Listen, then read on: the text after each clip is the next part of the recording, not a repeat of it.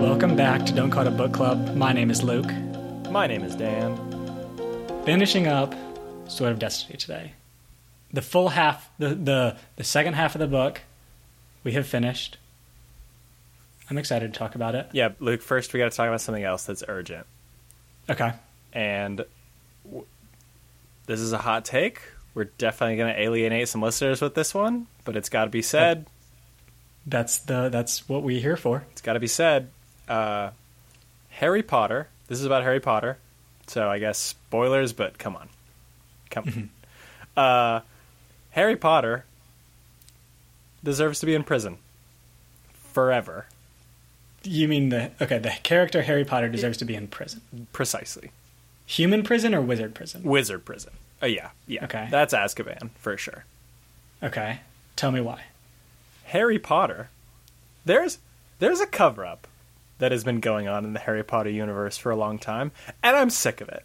And so today we're going to bust this thing wide open. Okay, to be clear, do you mean cover up inside the Harry Potter universe, as in the characters are covering something up, or the readers are covering something up? I'm going to say both, but I'm more so that the readers are ignoring key pieces of evidence that require Harry Potter to go to prison forever.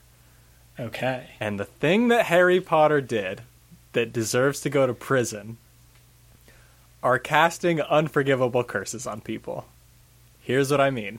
Okay, so there's 3 unforgivable curses, right? There is Imperio, which allows you to basically mind control someone. There's Crucio, which is a torture curse. And there's, the most famous one, Avada Kedavra, which kills someone. Mm-hmm. These are unforgivable curses. And if you cast one of these, the sentence is life in prison in Azkaban. Okay? That's the rule. This is what the wizarding world has decided about these curses. They're so bad that there is no circumstance where they're okay.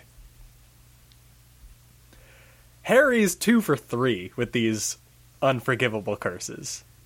And it's like, we read that he does these things. It's not even hinted. It's not an external material. It's in the books that Harry casts. So Harry casts the Crucio curse at Bellatrix, I'm pretty certain. But the one that really is obvious, the one that I remember most distinctly, is the Imperio curse he puts on the goblin in Gringotts when they're infiltrating Gringotts. And Harry casts the Imperio curse, and I don't know why Hermione doesn't turn around and say, "Dude, what the fuck?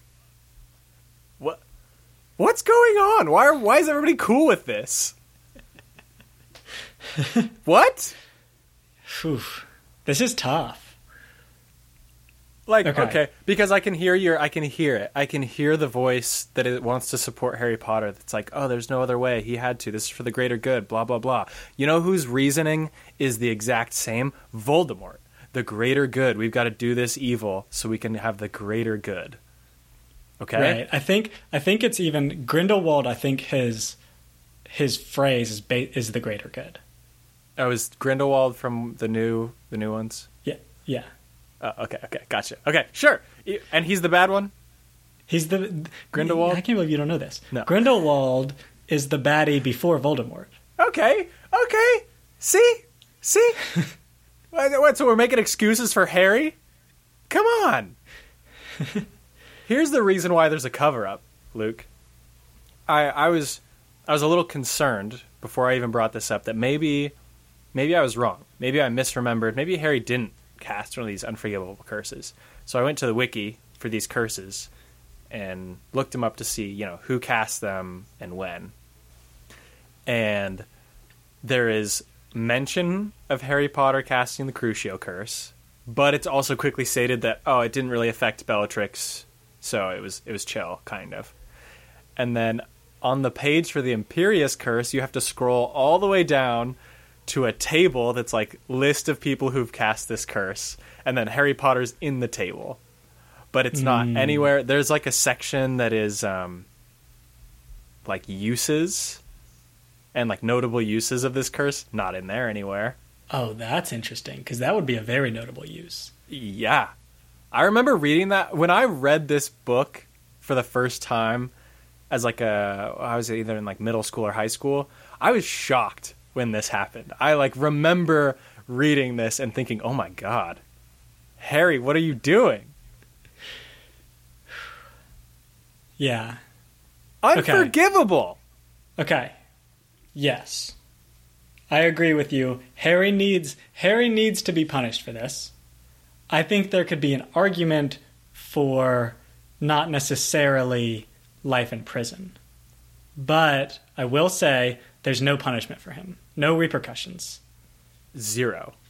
And here's why I think there's a cover up in the magic world. You know this goblin is like, "Hey, everybody, I know that everybody loves Harry Potter and he's great and all, but that one time he definitely cast the Imperius curse on me." This goblin's gonna come forward. Maybe we just haven't gotten in the Harry Potter universe yet. We haven't gotten to the point where there's a movement that makes people come forward about these kind of things. Right. Yeah, a movement. But we need to. We absolutely need to. Because they're not called unforgivable for no reason. It's gonna be tough, and Harry Potter's gonna die eventually, and hopefully we know this. The world as a whole knows this about him, and it's gonna be tough to wrestle with the good things that he's done versus the bad things. Do we celebrate Harry Potter? Yes, but we also notice his flaws. We've got to remember that Harry Potter is just a human, just like everybody else, and he used an unforgivable curse. Actually, you know what? No, I'm not going to give... No, because who else used an unforgivable curse? Not Hermione. Mm-mm. Ron? Nope. People in the Order of the Phoenix? I don't think we saw any other instance there. Harry went rogue. Who else has Harry used the Imperial curse on? I've got a list. Do you want me to tell you? Okay. My point is not necessarily... I'm not specifically asking you because there is a list of people that he has. But there's also... We don't know how many other people he's done this to. Oh, this is a brilliant Hermione's point. been under Imperius curse for the whole story. No, Luke! Luke, we're getting into some pretty deep conspiracy territory. So I think here's where we throw it to the listeners. I think this is gonna require too much work for us to do. Right. So we need to throw it to our listeners here. To be clear, joking about Hermione being under Imperius curse. I mean, we don't know. Right, we don't know. But if there's any likely suspects for people that Harry may have done this on, I'd like to know about it. I'd love to know about it. I think some tweets to us would be great. I mean, we'll be sure to reach out to our sources as well and try and get some more information. Perhaps we'll have an update on this in a future episode. But I think it just casts Harry in such an unflattering light, when you think about the fact that... This has given me a lot to think about. Mm-hmm. Mm-hmm. I will say this, now that we're going to move on, but I'll say this. I don't think life in prison for Harry would be really all that bad for the wizarding world because Voldemort's already dead. So what? We don't really need Harry anymore. Like, he's cool and all, but, we got to show that nobody's above the law. Mm-hmm. So we don't need Harry Potter to solve problems anymore. It's not going to have a big impact. Right. Might as well use him as an example. I mean, fair. So I say lock him up for good. And start a lock him up chant, Dan. Yeah, that'll go well. Okay, let's move on. I'm glad you brought that up. Let's talk about Geralt. Let's talk about Geralt, the last half of Sword of Destiny. We've got a few stories in here that we can talk about. Mm-hmm. The first one is this kind of weird mermaid/fish people story. Yeah, which was interesting. I'm gonna start off with Dandelion is a very satisfying character to me because part of him, I feel like, is there to voice my frustrations at Geralt. Because Dandelion kind of roasts Geralt a few times. Yes. It's just so satisfying. Because Dandelion doesn't see Geralt as like a scary witcher or as like a super capable superhero. Dandelion sees Geralt as a dude who can't get over Yennefer for anything and just like his bud. So Dandelion tells it straight literally every time. And you're like, thank you, Dandelion. And he's so insightful. Yes. And Geralt's like, oh, you're just a singer. You just hook up with chicks and drink all day. You don't know anything. And Dandelion's like, no, dude. I've seen some shit. Yeah. Listen to Dandelion a little bit more, Geralt. You'll know yourself better. Do some introspection. Have a nice heart-to-heart with Dandelion more often. You know, it's like a little therapy session. And you definitely need those, Geralt. Everybody Obviously. does. Well, I think Geralt especially. I'll say everybody does, but Geralt especially because Geralt's got some trauma. Okay, He does. Dandelion seems like a great outlet, a great way to work this out. You know. So, the thing with this mermaid chapter that we need to talk about, though, how did the Duke meet this mermaid? How did that whole interaction start? Because we are introduced to the Duke and the mermaid with them at an impasse. Mermaid is trying to get the Duke to grow a fishtail and come live with her. Duke is trying to get the mermaid to grow human legs and come live with him. And Geralt's stuck in the middle trying to reach a compromise, which obviously there's no compromise of that. It's not like, oh, I have legs Wednesday, Thursday, and then you have a fishtail Friday, Saturday, and then weekdays we are separate. There's no way that would work. Okay. Maybe that would work. I don't know. Depending on the difficulty of these spells and this transformation, I feel like that might be a good move. You think... Oh, actually... So I was going to make a different point, but this could be I think this is much more important. We were operating under the assumption in the book that it was one or the other. Porque no los dos. Here's what you do. You give the Duke gills, fish gills, so he can go underwater. And then you give the mermaid legs. And then they just like spend, occasionally they're on land, occasionally they're on the sea. They're in the sea. They trade off. You know, it's a nice compromise. Wait, so are you saying the mermaid always has legs and the Baron or I forget his position, but he always has gills? I mean, okay. I would say that you could like alternate, but it seems like that's it. For some reason that seems harder to do. It seems okay, well this we don't know how hard this is to do. I'm assuming that you can do this with like a sorcerer or something. Maybe you have to pay them each time you're doing this transition, which can get expensive, I'm sure.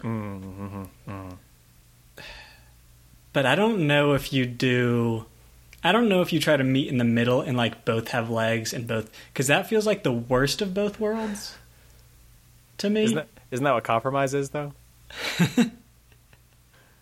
Fair point. Okay. I got another solution. The Duke goes swimming during a full moon, hopes to get bitten by a werefish. Ooh. Okay. Sure. Duke becomes a werefish, every full moon. Duke goes swimming with the fishies. Loving it. And then, full moon's over. All right, time to go back on land. Okay, yeah, let's say that that's a good solution. But, okay, I'm going to jump, since we're talking about this, I'm going to jump up to my last note on this story. But I have a couple more that I want to talk about that's more in the middle of the story. Okay, yeah, I do too. The the ending of this story is that the mermaid gets legs. That's terrible for me. I hated the ending. I hated the end of this story so much for a lot of reasons. Okay. I'm gonna just talk about the Yes. mermaid getting legs Yes. ending. Okay, first of all, we've talked about this for a few minutes, but the culmination of their relationship means nothing to me. No. I didn't care about it at all. That should not be the big thing at the end of this story. This is kind of like we talked about big reveals being really insignificant in these books. This feels like another one of those. It's like, okay, I guess they're going to be happy. No, but they're not. But they're hella not going to be happy because the Duke is an asshole and the mermaid has no regard for his time or feelings. They're going to be miserable together. Yeah. The other thing is that this happens right when the Duke has reached like full assholeness. Because he's right before she walks in, he talks about how they're going to like eradicate these fish people. Yeah. Yeah. And I was expecting when she came in for her to be like, wow, I was going to come over to you, but now I'm not after hearing that. But no. She's cool with it. She's cool with it. Very unsatisfying ending to me. Yeah, no, it's insane. Like, this is going to not work out, and she's going to be like, wow, I'm stuck with these stupid dangly things on the bottom of my torso now for nothing. Yeah. I mean, but she's got sweet boobies, though, so... That was brought up a lot, I'll say. In a lot of stories throughout these books. And I'll say this, Luke. I've been playing the first Witcher game a little bit to kind of get a little bit of extra background for this story. And so the first Witcher game came out in 2008. So the graphics leave a little bit to be desired. But the graphics that they did not skimp on were the booby animations. And so you'll be like walking in a cutscene and talking to any female character, and their breasts will be like bouncing all over the screen. Frankly, it's distracting. And I think they put the bounce factor a little too high, because in some scenes it's like they got a couple of bouncy balls in there that are just bouncing around. They're made of flubber because they're just all over the place. Okay, so Witcher books and Witcher video games sound like they're way overboard in catering to male fantasies. At least Witcher the game 1, because you haven't played 2 or 3, I'm guessing. I haven't either. I think I played the second one, but it's been a while. It's been a while. Okay. Noted. Okay. I'm gonna keep us on this story a little bit earlier. Essie, I think is how it's pronounced. Yes. This is Little Eye? Yeah. Yeah. Little Eye. Yeah. The poet. So there's the scene where they're at this party and Geralt goes out and talks to her for a little bit and sexually assaults her. Yeah. I'll say that. And we should say up front, she's described as being barely over 18, and we know Geralt is very old. Right. So Right. Now, we should also say, there have been other books that we've read where the age gap has been a lot. Touch of Iron, pretty big age gap there. Not saying that's necessarily a big problem, because it does say she's over 18, but just a little weird, maybe? Sure. So he basically sexually assaults her. And then he moments later, calls Dandelion a womanizer, which might be true. But Dandelion always seems to wait for consent. So maybe Geralt just... This is not even the pot calling the kettle black. This is like the pot calling just a regular cereal bowl black. And it's like, no, dude, I don't do that. I think you're missing the point, Geralt. You're supposed to ask first, my dude. This just, I don't have much more to it. So Geralt frustrates me sometimes. So I'll say this. Maybe we don't have all the context, right? Maybe there was some nonverbal. Okay, no, this is bad. This is not good. No. This is not good. This is what. Because also the way it's said is like he meant to just brush her arm. Yeah. But he found himself violently grabbing her and pulling her towards him. Yeah. Like, yeah. Okay. This is terrifying. And what they say is that she like leans back from it, so you could tell she's like not into it. But there's or like at least she's shocked. She's shocked, but it, like the way that they make it okay in the book sphere is that she doesn't like push him away or let go or anything. So that's supposed to be your signal that like, oh, she's kind of into it. But at the end, she's like, no, I'm not really looking for a dude tonight. So I'll see you in there. It's like maybe she was terrified. Yeah. Yeah. Well, because think of what Geralt looks like. I would be terrified. I would not, if I was alone with him on a balcony and he just forcibly kissed me, I wouldn't be like, what the fuck? I'd be like, hey, I'm not really looking for a dude tonight, but I'll see you back in there, bud. Yeah. All right. Hey, don't murder me when I say no. Please. I'm going to try to protect your feelings so that you don't murder me. Yeah. That's why it was frustrating to me a little bit when she ended up liking him. Yeah. Yeah. It's like, why? Why, Essie? Or Little I, whatever your name is. Yeah. See, yeah, because I thought she was going to be another, like, similar to Dandelion, where she was calling him on his shit. And I was excited for that. Yeah, yeah. And then the fact that she turned out to just be, like, kind of into it. And she, like, loved him forever. Yeah. Yeah, that did make the ending super frustrating when it was like, dude, he didn't do anything for you. And the other thing about it, too, was, like, she was super touched by the fact that there was a blue pearl that she thought he brought her, and he took the credit for it. No! That was 100% Dandelion. Dandelion was being so thoughtful. Uh-huh. He went on this dangerous thing with Geralt to get her a gift. And went through, picked up all these guys, went through almost all of them. And they're all like, it says they smell terrible. Mm-hmm. He's like pretty upset that he doesn't find anything good. Yeah. It's like, this story frustrated me a lot. Yeah. Dandelion, yeah. Okay. Yeah. Okay. Last thing. We're not gonna hear more about these fish people? Okay, I'll say this, and this is what you told me at the end of The Last Wish. These are a series of short stories. Right. So, I think we will definitely hear more about these fish people, but not in this book. I would hope so. Because this sounds like a fascinating culture. Fascinating culture. How are they making steel swords underwater? Incredible technology down there that I want to hear about. Yep.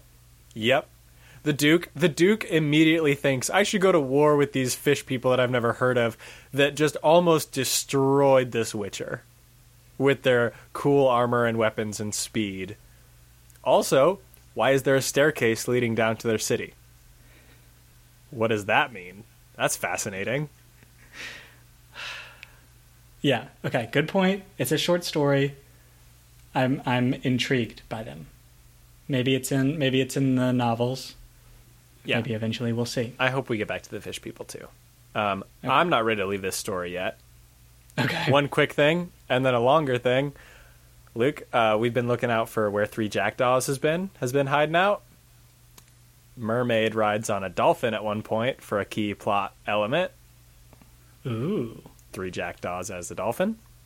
Okay. Just gonna put that in there. Keep looking out for the dragon. Also, sounds right. At one point, Geralt and Dandelion. So this story starts with Geralt and Dandelion being pretty poor, and then they finally get a job and are pretty hype about it. And They go up to their room at night. There's only one bed in there. And I was thinking, uh-oh, who's going to sleep on the floor? No. 2 dudes, 1 bed, no problem. I like that. Because, like, they're tired. Doesn't have to be sexual. Just comfortable. Yeah. Just 2 buds in a bed, and they're cool with it. Yeah. I didn't even think about it. It wasn't even a big deal to No, me. So it was not a big deal at all. It was just like, I'm really beat. Time to go to sleep. They had a little chat. Wasn't weird at all. Good. Okay. Great friendship. One last thing. Let's not talk about it for long because we've covered it a lot. Yeah. Just like the fashion. Get better at negotiating, Geralt. Oh, I thought you were going fashion. Oh, okay, that too. But yeah, get better at negotiating. Geralt's worse. Geralt's terrible at negotiating, and he talked about having to sell his gold signet ring, I think, or something like that. So, also supporting our theory that he's just blinged out this whole time. Yeah. Okay. Are you ready to move on to the next story? Yes. Okay, this next one is the Dryad story. Which I started off, we first get introduction to Ciri in this story. And I think it's pretty heavy-handedly, well, I don't know how heavy-handedly, but it's pretty easy to deduce that Ciri is the child of destiny, that he did this earlier. The first thing was just like, how did you not figure this out earlier, Geralt? But well, Luke, do you know why he didn't figure this out earlier? Huh?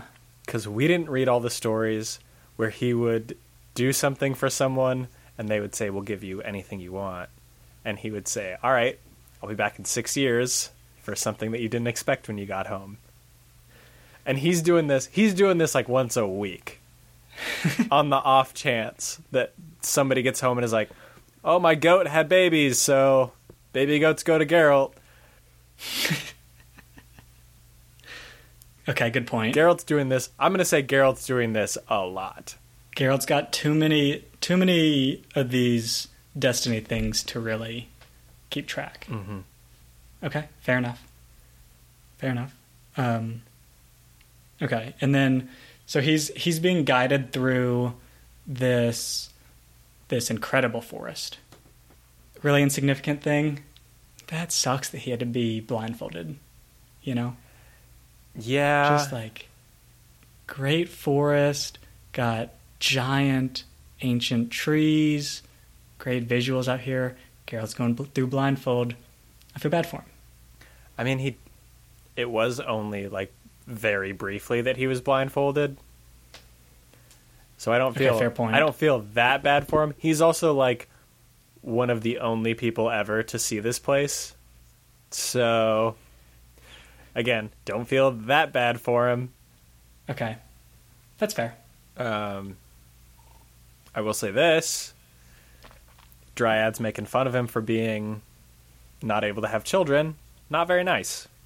Mm-hmm. Pretty rude. Sensitive. Pretty rude, Dryads. I would agree with that. So, other thing is, he has this encounter with this man that he's met before. Mm-hmm. That he has saved from the Dryads, essentially. Mm-hmm. That's the second time he saved him. The first time he saved him was that he turned around this spell where this guy had been turned into a cormorant. Yeah. I can see why he was thanking him for that. Mm-hmm. But it sounds cool. Hold on, Luke. You mean being a cormorant sounds cool? Yeah. I'm gonna need you to give a little more detail here. Okay, cormorants are pretty cool birds.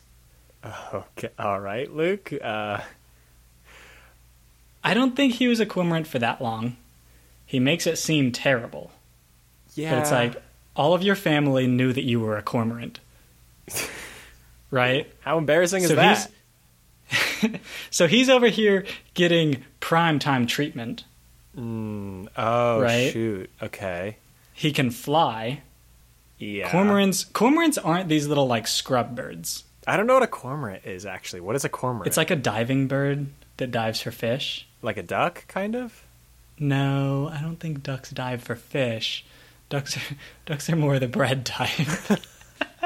No, don't feed bread to ducks. It's not good for ducks. Don't do that. Right. Okay, but I think I would have to make. Okay, quick interlude here. We're gonna cut a couple minutes. Luke's googling cormorant. Look up a picture of a cormorant. Hold on, Luke. So what you're telling me is you're already on the side of cormorants, and you don't have a very clear picture of what they look like.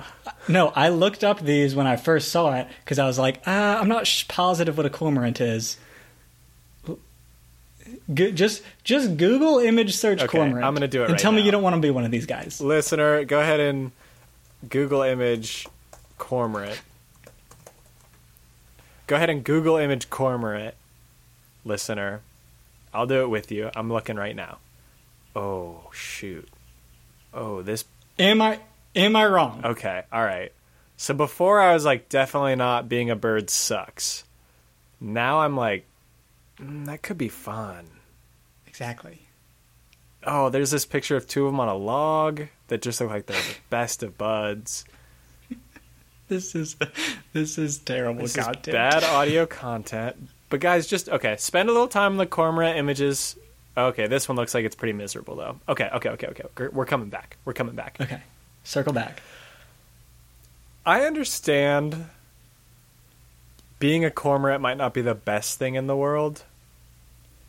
But what is Geralt's job? I mean, so Geralt's job essentially is to go around killing monsters to protect people. Yeah. And Geralt decides this guy who's been turned into a bird deserves his time, and not the evil demon spider in the swamp that's killed 8 peasants and is probably going to kill another one while he's dealing with the bird guy. Or the Striga, who is locked up in a castle somewhere eating a villager every fortnight. That deserves equal amount of attention to guy who became a bird. I mean, bird guy's not attacking people. No. Bird guy's living it up. Eating a lot of fish. He's protected from being hunted, probably. He probably doesn't even have to go... Like, how many fish is a cormorant eating? A cormorant is not eating as much food as a human. So he's taking up... People feeding him takes up less resources than people feeding him as a human. He's probably not necessarily going hunting except for as a hobby. Which would be like, hey man, one summer I spent as a cormorant, got really good at diving for fish. I didn't really, I was just kind of doing it for sport, but I got pretty good at it. That'd be awesome story. Okay, here's my point to this guy, not necessarily focused on Geralt. This guy needs to look on the bright side of things. Okay. You have an opportunity that not many people do. That very, very few people do, I would say. Mm-hmm. Also, when he gets turned back into a human, he says he kind of mourns the fact that he still has a taste for fish. And he's like, yeah, it sucks. And raw fish. I absolutely love fish. How is that a bad thing? Well, it's a bad thing, Luke, because think of, okay, you're this guy, and you go down to the docks, and you're driven by this deep compulsion to eat fish, and you go to a fishmonger and you say, hey man, can I just go in the back for a little bit? And he gives you this look that's like disgusted, but he has to let you back there, and he's like, yeah, fine. And then you go back there and you're just stuffing your gob with little tiny minnows that are just wriggling around in there. And this fishmonger looks at you with this just disgusted look. Well, I think you manage it a little bit better.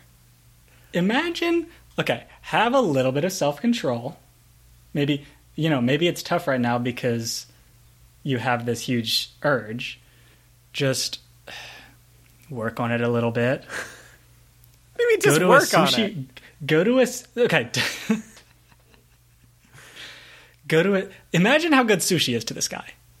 Oh, this guy's never leaving. This guy's going into a sushi bar and never coming out of a sushi bar. It's just, if someone was like, hey, okay, I'm going to do this spell to you, the only effect is that, this food that you don't really like, that is very readily available to you, you're going to absolutely love it now. It's going to be an absolute treat for you every time you eat it. And that's the extent of the spell. Yes, please. Yeah, okay. I mean, that's not what the spell was. Okay, he got the cormorant, but okay, he's complaining about this side effect after everything else has been solved. Yeah. Okay. It just, I think it shows that he just complains about things that I would think was really cool. Yeah, okay, that's fair. I will say that if you thought you were going to be turned into a bird forever, it probably would suck. It would probably be kind of bad. Fair. Like if I got turned into a cormorant and it was like, hey, you're going to be a cormorant you can be a cormorant for like 2 weeks. I'd be like, dope, this is going to be so sick. But if I got turned into a cormorant and it was like, hey, you're a cormorant now, I'd be like, fuck. Forever? That's a long time to be a bird. I wouldn't be into it. I'd be like... Okay, you don't know that. You don't know that, man. Okay, you know what? That's fair. And I think we should move on. Okay. Yeah, moving on. Okay, we were talking about the dining. I want to go to something else that they ate in this section, in this story. Geralt picks up Ciri, and she's really hungry, and he's like, hey, I got these things in my pack. I don't remember them exactly. I think he's like some bread, some cheese, and some fatback. And Ciri's like, no thanks on the fatback, but I'll take the other things. And Geralt like has this little inner monologue where he's like, joke's on her, this is delicious, as he takes a huge bite of fatback. Fatback is basically bacon. It's just pig fat. There's no way he's heating this up because they're eating it as like a trail snack. Geralt is just eating pig fat by itself as they're walking along down the trail. Like congealed, cold. Yeah. Mm-hmm. Cold bacon, uncooked bacon. That sounds disgusting, Geralt. What are you doing? Mm-hmm. This is why people are weirded out by you. It's not the eyes. It's not your appearance. It's your fucking weird dietary things, man. I get, like... I don't remember if this is in the book or the game. Geralt can't get diseases. Okay. Geralt is immune to, like, the plague and things like this. I think this is in the video game. And it's not like a spoiler. It's not, like, revealed or anything. It's just, like, in the game. Okay, so because of this, I'm assuming that Geralt just eats whatever he wants. Like, chicken bones out of the trash, uncooked meat, anything that he wants. This is why people are weirded out by Geralt. Yeah. Which, I don't know. I mean, kind of the same thing with the fish. If you really like it, go for it. But if you're worried about people judging you, either, weigh whether you're worried about that, or just like find a way to minimize it, Mm-hmm. Like, you shouldn't base your dietary restrictions on other people's judgment of you, is basically my point to Geralt. Yeah. But if you are going to feel self-conscious about it, take steps to accommodate that. Maybe Exactly. get the raw fish sent to your room where you can just... Stop offering children raw fat back.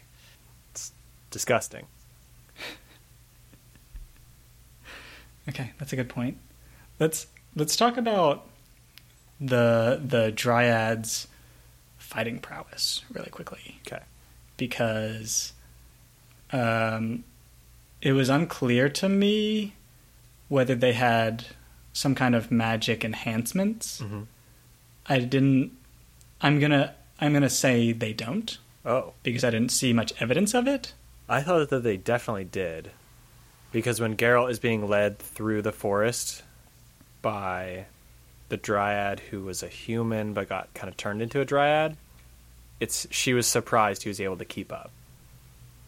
Right, but I thought that was more because she was fit and used to running around in forests. Oh, okay. Okay. Knew the way and all that kind of thing. Okay, let's say that's it. But they also are incredible with bow and arrow. Like, incredible. This girl's 16, I think. And it seems like it's pretty easy to get them to this level. Or at least they normally, when they have a new recruit, to get them to this level. Very impressive training program they've got going on. I think this girl just stands out. Okay, you think she's like a star recruit? I think she's a star recruit because if they were that good, Geralt wouldn't have found this guy injured and been able to take him back and get him healed up. That's sloppy work, in my opinion. You don't leave an animal with an arrow in it that's just going to bleed out. Okay. Sure. It's a sloppy I think that's kill. fair. Okay. Good point. We need to talk a little bit more, though, about the Dryad's weapon of choice. Dryad's weapon of choice, bow and arrow. Part of the Dryad philosophy, never hurt a tree. You're telling me every single bow and arrow that these Dryads have come from branches that just fell off of their own accord? And if that's the case, these are shitty arrows. These arrows suck. Mm-hmm. Come on. You know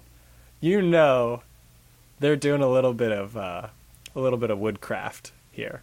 They've got a little wood shop deep underground. They've got to be. There's no way. Also, they have fires. Come on, guys. You can't love trees that much if your weapon is a bow and arrow. Right. I mean, maybe they're doing the whole, like, they're singing to trees, requesting trees drop a healthy branch. A perfectly straight, healthy branch.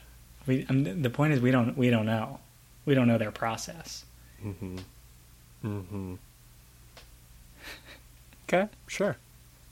Maybe that's how they operate.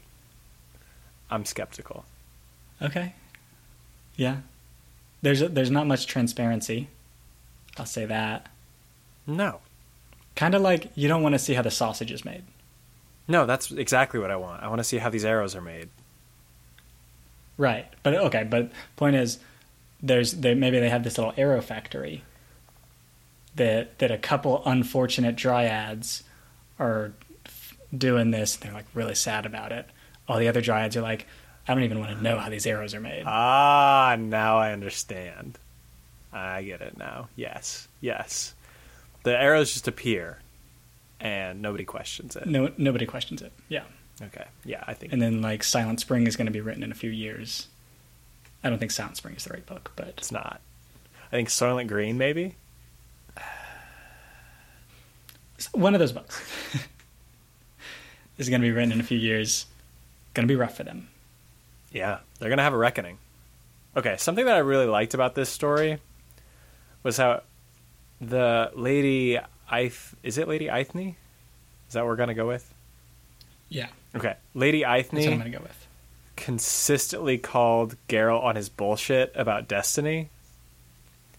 Because Geralt is constantly saying, I don't believe in destiny. I think it's fake. It's all a hoax. And Lady Eithne's like, no, you definitely believe in destiny. I know it. Stop pretending like you're better than everyone else. Literally everyone else believes in destiny. It's just you. Come on, dude. You definitely believe in destiny. And the reason we know Geralt believes in destiny is that stupid deal that he made in The Last Wish to get the kid. Come on! You don't just make that... You don't just say, oh, something unexpected is what I'll take from you. You don't just say that if you don't think it's gonna actually come to something.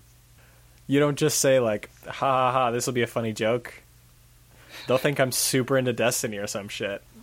I'm totally not. No, you say that because you think it's gonna actually do something. You think there's some magic behind it. And Lady Eithne was just not having it. Lady Eithne was like, dude, stop. You're not cool. Everybody... Yeah. Nobody buys it. Nobody believes you when you say you don't believe in destiny. Yeah. Okay. Good point. Yeah, he's... And in the next story is even more of the, like, he's like, it's not no such thing as destiny. You need more than destiny. But he's still, before he knows that, spoiler, Ciri is at this guy's house, he does this thing. It's like, dude, you were just talking about how you don't believe in this. Yeah. Come on, Geralt. Okay. Yeah. Yeah. My only explanation for why he kept doing that was he like wants it. He's like kind of testing it to see, like, is it real? You know, maybe. Or like sometimes he's gotten really lucky. Right. Like we were saying before, he does this every time somebody asks him. He does favors for the really poor, like, farmer. And he's like, if I were to actually charge this farmer, he could only give me 2 gold pieces. Yeah, yeah. Which is nothing. But I'm gonna say, give me the unexpected thing, just in case, like, his wife found a diamond in the backyard. In case and it's worked a couple of times. This is why Geralt's poor all the time. I think he's chasing the lottery. Yeah. Yeah. Yeah. He needs to stop buying lotto tickets, start putting money in his 401k. Just do the sensible thing for once, Geralt. Geralt. Speaking of doing the sensible thing, he gets out of this forest with Ciri, and when they're trying to get out, he's kind of lost, and he's like, I'm gonna say, let's go this way. And Ciri's like, no, I think it's this way. I've got this feeling. Which he's like, okay, yeah, children of destiny sometimes have this feeling. First of all, fuck off, Geralt. Yeah. She turns out to be right. And then and then he's like, okay, let's go this way now. She's like, I don't think that's the right way. I have a really bad feeling about it. He's like, shut up, Ciri, we're going this way. And they get in trouble. What are you doing? You moments ago were proven that Ciri has these feelings about what way to go. Geralt. This is coming back to Geralt as a frat star. Because Geralt's like, no, I know where I'm going. I'm not going to listen to this chick. Come on. I don't need directions, okay? I've been to this bar like hundreds of times. We're going this way. And Ciri's like, I think it's closed because it's a holiday, and he's like, no. She's like, Geralt, it's 1 a.m. and this is kind of a bad neighborhood. Not sure. That's right. Geralt's like, oh no, we'll be fine. I've been here literally 10 times. Okay. And then he has this interaction with the druid from Mouse Sax? The Last Wish. I think is his name. What is it? Mouse Sax? Yeah. Also, that's not a joke. I thought it was a joke at first. No. I know. His name is Mouse Okay. Sacks. His name is Mousesack, and he like really doesn't want to take Ciri, even though Ciri's like pretty cool, is really clearly really loves Geralt. And then he does this whole thing. He's like, no, I'm not going to take her. I don't really believe in destiny. First of all, be honest about why you're not taking Ciri. You just don't want a kid around. Yeah. Yeah. Stop you doing excuses.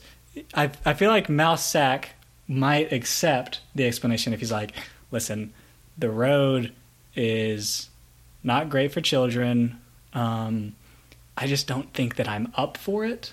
I think that she might be worse off with me because of my own failings. Fair.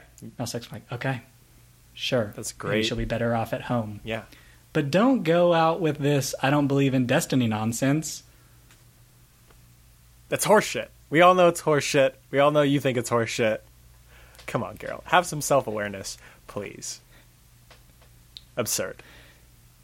I also think it's crazy how quickly everyone is willing to give this kid away to Geralt.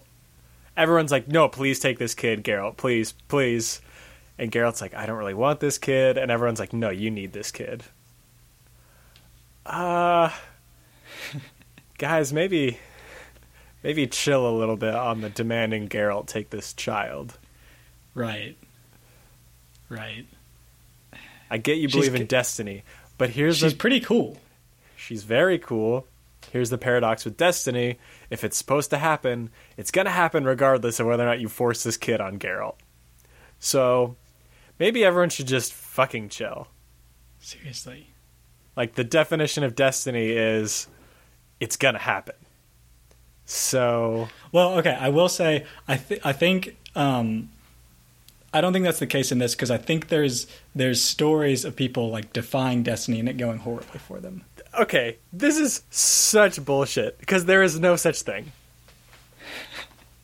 If it's destiny, it happens.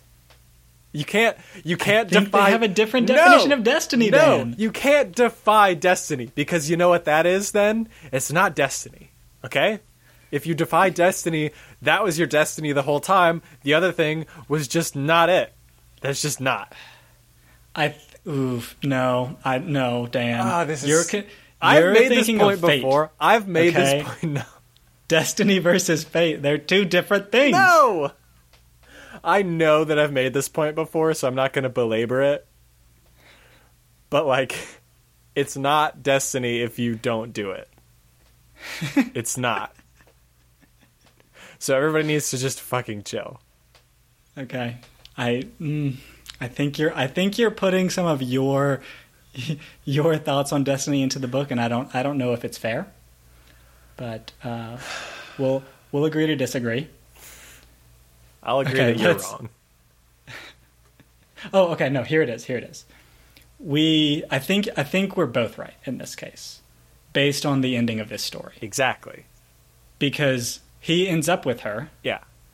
So destiny happens. Yes. Regardless. Yes. To your point. Uh-huh. But if destiny has to force itself to happen, bad stuff happens to you. What do you mean if it has to force itself to happen? What does that mean? Okay. This I agree with you on. That's a good point. You're swinging me. That means nothing. Destiny forces itself to happen? What? It's destiny. It just happened. Like, stupid. Okay. Everyone needs to stop forcing Geralt to take this kid. Because it's clear that they don't believe in destiny. Because if you think you need to make it happen, that's not destiny. Sure. Yeah. I agree with you, and I agree with you now. Okay. Last story, which is more of a just like flashback session. Yeah, it's more of an acid trip than a real story. Right. So the first thing I want to talk about is this party that we get. Mm-hmm. The bonfire party with the Yennefer? bonfire party. I think it's called Beltane. Mm-hmm. pretty sketchy stuff going on at Beltane. Yeah, Luke? Sketchy as in Okay. women being drug off into the woods by men, kicking and screaming and quote-unquote pretending to not like it? Beltane, a lot of this was just some of this book doesn't hold up in modern society. Yes, I agree. I'll leave it at that. Okay. One other thing with the party, Yes. and this is Geralt and Yennefer meet up, and they both, it seems like, really want to be with each other, Yes. but neither of them can have kids, so they Yes. can't. And I think it's more that Yennefer really wants kids. Mm-hmm. Like that's her biggest goal, it seems, and she can't do it. Mm-hmm. Maybe you should adopt, Yennefer. Thank you. Tons of kids out there. So need to many. be adopted. And it seems like that's all you need to be happy. Mm-hmm. Just freaking adopt some kids, and you and Geralt can go live somewhere with some poor kids that Literally need hundreds a of home. kids. Literally hundreds of kids that would be like, I would be such a great kid. I would do anything you asked me to. Just give me like loving family. Give me, please. You have so much money, Yennefer. You have so much money. Please just take care of me. And Yennefer's like, I'm pretty arrogant, and I want this kid to be mine. I'd like this kid to have all my situation with it. So, sorry, dying children in overcrowded orphanages, but you're not my kid. Like, they have babies you could take, too. Like, you don't have to take, like, a 7-year-old kid. You could probably find a baby nobody wanted, and then just, like, Oh, easily. what's the difference?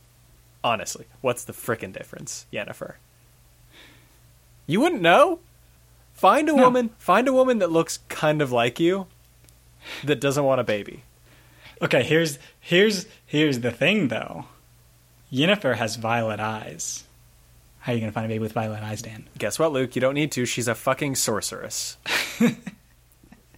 Boom. Baby's got violet eyes now. Yeah.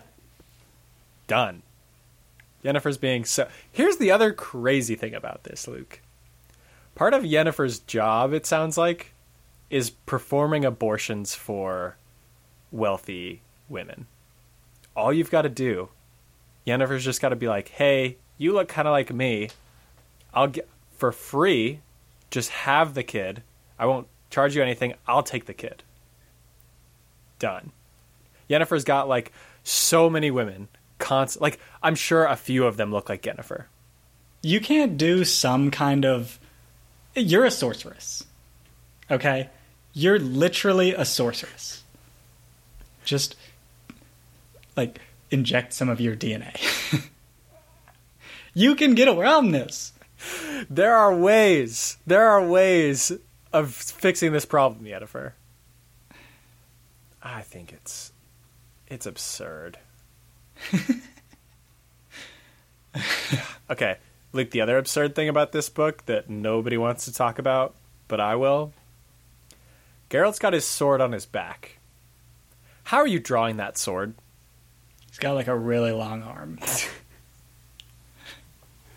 You're saying one of the Witcher modifications was extending out his right arm like twice as long so that he could reach back and draw his sword from his back without the tip of it catching in the scabbard.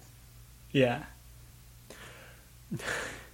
You know what? I wasn't expecting that. That's got to be it. Gotta be it.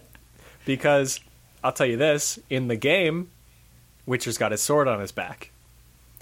How he gets his sword out of the sheath in the game, he pulls it up halfway, and then with his other hand grabs the blade and pulls it out the rest of the way. That's not a good move. That doesn't seem like it works out. You've either Well, okay, this is going to take a little bit of math. Are we doing the math here? I don't think we're doing the math because I don't know the right formulas for this. Okay, all right. I think What's the if math? he has, depends on the length of his sword, obviously. Okay. Depends on the length of his arm, and it depends on how low on his back it is. You know what I mean? Yeah, so Like, is the hilt coming all the way up here? 'Cause okay, hold on. Luke look, has his hand about by his ear. because that looks cool. Yeah. The higher the sword is, it looks cooler because it's way more visible. Mm-hmm. But you gotta have the hilt and the pommel down like under your shoulder. That looks worse, but you can pull it out a little bit easier. Okay, see, here's the thing, Luke.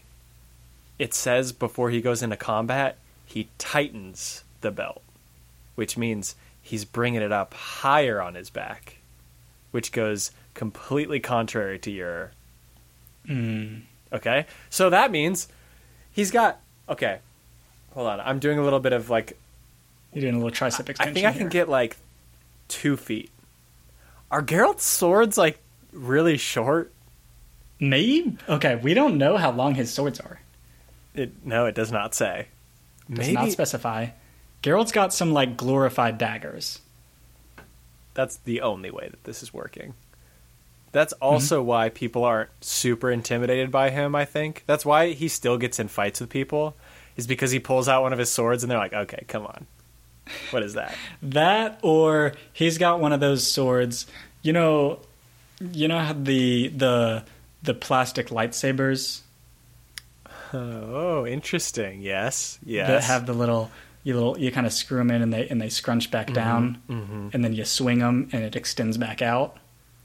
Uh-huh. You're saying he's got one of Maybe those. Maybe he's got a really interestingly crafted sword that can, which is like, Geralt, just wear it on your hip like a normal. Like everybody else does. Yeah, I don't Or okay, could be some kind of magic. That's kind of a lazy answer. I don't like that answer. I like the idea of him basically having a dagger. Yeah. That's got to be it. Gotta be it. Okay. Last thing that I have is he's coming back. Or okay, we already talked about this scene, but a lot of these flashbacks, well, all of them are like Ciri. He doesn't believe in destiny, all that kind of stuff. Mm-hmm. Last scene, he finds Ciri. They're all really emotional. End scene. I was kind of surprised by this. It got me a little bit. Yeah. I got a little emotional. It got me as well, actually. Which I was not expecting. Yeah. I don't have that much on it. I was just we've been criticizing Geralt a little bit. This scene just, I don't know. Really well written, I thought. It was very sweet. It's very touching. Very sweet. Very, finally, a reveal at the end of something that I actually care about. I'll say this. My immediate next thought was, what's going to happen to that kid? Because Geralt, that's a pretty dangerous... Geralt, you can't go off into the bushes and make out with some lady and just leave your kid somewhere. And Geralt, you can't go fight a unicorn vampire and then just leave your... There's no daycare in this world, Geralt. Right. And bring your daughter to work day is no day for a Witcher. Mm-mm. Ciri's gonna need something. Geralt's going to have to go through a lifestyle change. Or he's going to have to be like, listen, Yennefer, we're adopting this kid. Yeah, okay. All right. I wouldn't want to adopt a kid with Yennefer. That would be... Geralt needs somebody aside from Yennefer, but we've talked about this already before. Okay, I think this leads us really well into thoughts on the book. I'm gonna start. I like this book much more than The Last Wish. And the reason that I like this book more than The Last Wish, I think, was the complaint that I had with The Last Wish, was that the characters... The thing with Yennefer seems super rushed in that one. And this seemed to like give a little bit more depth to that relationship. I still don't think it makes a whole lot of sense, but it makes more sense the like deep connection that they have with each other. It doesn't seem nearly as rushed because there's a little bit more time spent on it. I also really liked how there were hints to outside events, especially at the last story, how we get a little bit more detail about other interactions that Geralt's had in the world and other stories that we have yet to hear about. Really like that. Really interested to kind of see what happens there if we read another one of these. I think the writing was like about as good as the last one. I just think it was, the characters were developed much more. We got a better sense of the characters, I think. And I'm much more interested in the characters now than I was at the end of The Last Wish. Okay. I kind of don't know if I think I might be going the other direction. Ooh, okay. Because I was more positive on The Last Wish than you were. And I think now you're more positive on Sword of Destiny than I am. Okay. To your point about the Yennefer thing, Mm-hmm.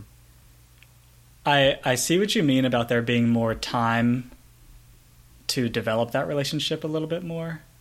I just don't know if that time was used valuably, if that makes any sense. Uh-huh. As in, we've gotten more interactions with them, and we see much more about how much they care about each other, Mm-hmm. and how their story is basically the story. Like, it seems like Geralt and Yennefer, their relationship is the story, kind of. Yeah, it's one of the main parts of it. But I just still, the issue is I still don't know why they like each other, and I think at this point there should be I should have more of a sense as to why they're good for each other, and I currently don't. Mm-hmm. But I will say I really like the Ciri storyline. Mm-hmm. Like I said, the ending was really good for me, and I liked how that turned out, and I'm definitely more intrigued into following that a little bit more. Let's see. I think this might be part of my reason for not quite liking this one as much as maybe you did, is the story that we talked about, the like fish mermaid story. We talked about it a lot. I didn't really like that story. I had a lot of qualms with it, which might not necessarily be a great reason for me to criticize the whole book, but I mean, the book was made up of 6 stories, so if you didn't like one of them, that's a right. sixth of the book you didn't really care for. Yeah. I don't know. I don't know. This one felt much more serious, if that makes any sense. Like, a lot of it was much more intense and epic, or epic's probably not the right word, but it was definitely sadder. It was way sadder, I think, than The Last Wish. The Last Wish, I think, had a bunch of stories that were like kind of fun and interesting, and that's how I viewed it. Yeah. This one, I think, is a little bit different, and there are parts of it that I really liked. But I think my issue is that I have a hard time doing serious Destiny-related stories in a short story format. Mm-hmm. So, I don't know, maybe I would love the actual series, because it seems like it might get more intense and have more time with certain things. But I had a lot more trouble with the format in this book than I did in The Last Wish. I will say, I bought The Witcher 3, and I'm going to start playing it. Love it. I'll probably keep up with the first one, so we'll probably meet in the middle. Ooh. That's how we're gonna do it. Yeah, That works. Okay. So we have finished our series on The Witcher. We're gonna move on to the next book. We are going back to the Hyperion universe. We covered Hyperion, the first book in the series by Dan Simmons, on an early series of ours. The next book we're gonna do, what's it called, Dan? The Fall of Hyperion. It's the Fall of second Hyperion. one. That's book 2. Mm-hmm. And it's largely considered that Hyperion and the Fall of Hyperion make up a contained unit, because Hyperion ends on a pretty big cliffhanger. Mm-hmm. So hopefully we'll get some resolution about the Shrike and all that stuff. So Right. if you haven't listened to our Hyperion episodes, check those out. Check out Hyperion. Get psyched for the Fall of Hyperion, because we're going to be coming at you with hot takes. We're definitely going to be acting like dumb nerds.